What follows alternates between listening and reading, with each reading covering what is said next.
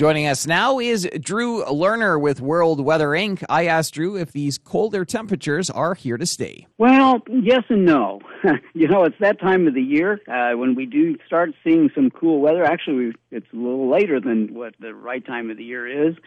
But we are going to have some shots of cooler air coming and going. I don't think we're done with all the warmth, though. So that's really the bottom line. We are going to continue to bounce around as little high-pressure systems come and go. And for the next 2 to 3 weeks, we're still going to see little tastes of nice weather with temperatures staying above freezing.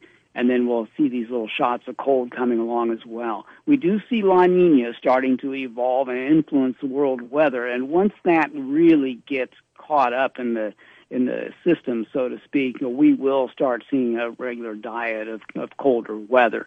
And that's probably going to be more deeply in November before we start seeing that. And I guess short term, any precipitation in the forecast for Manitoba and the rest of the prairies? Or? I think we do have an opportunity in the eastern prairies to see some more precipitation, and certainly out in central and western parts of Alberta. But the big hole out there in Saskatchewan and eastern and southern parts of Alberta that have been dry forever, will not be seeing much precipitation for quite a little while yet. For Manitoba, I do think we've got an opportunity for a couple of little disturbances. Probably the bigger one they'll bring in another round of welcome moisture will probably show up as we get into the early part of next week, maybe late Monday into Tuesday, and we'll see another round of rain and maybe a little mix of rain and snow coming across part of the province at that time. The models are really not very consistent with this event, so I'm a little leery about saying how much we're going to get out of it.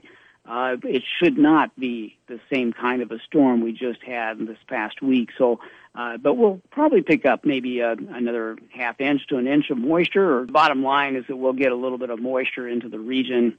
It'll be icing on the cake that we received last week, and then we'll go back into some dry weather for a little while longer.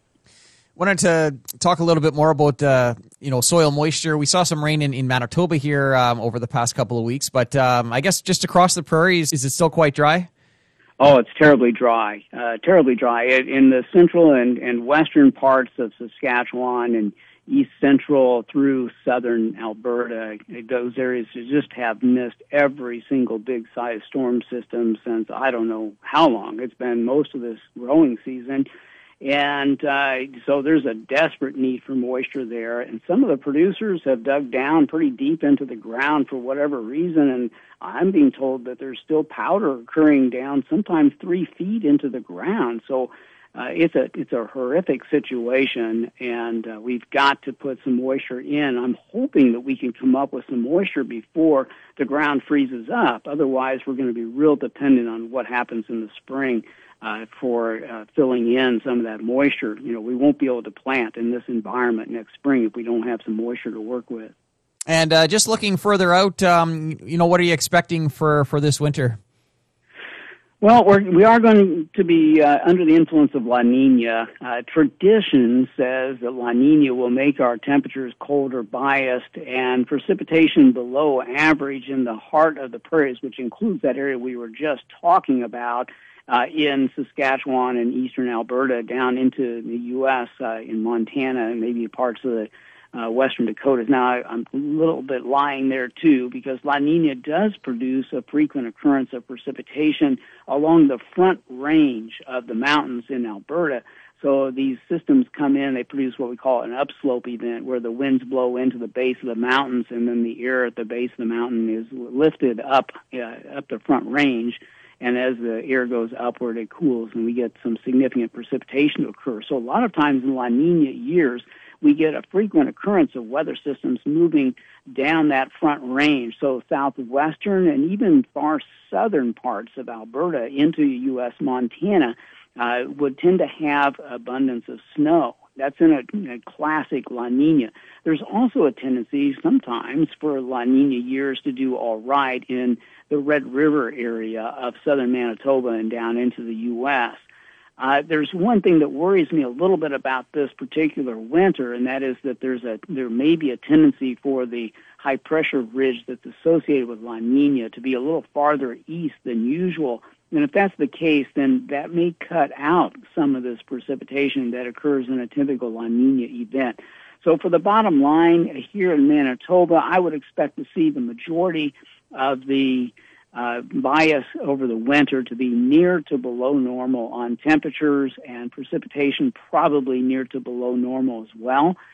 For the heart of Saskatchewan and east central Alberta, I would say we're going to be below normal on precipitation and temperatures.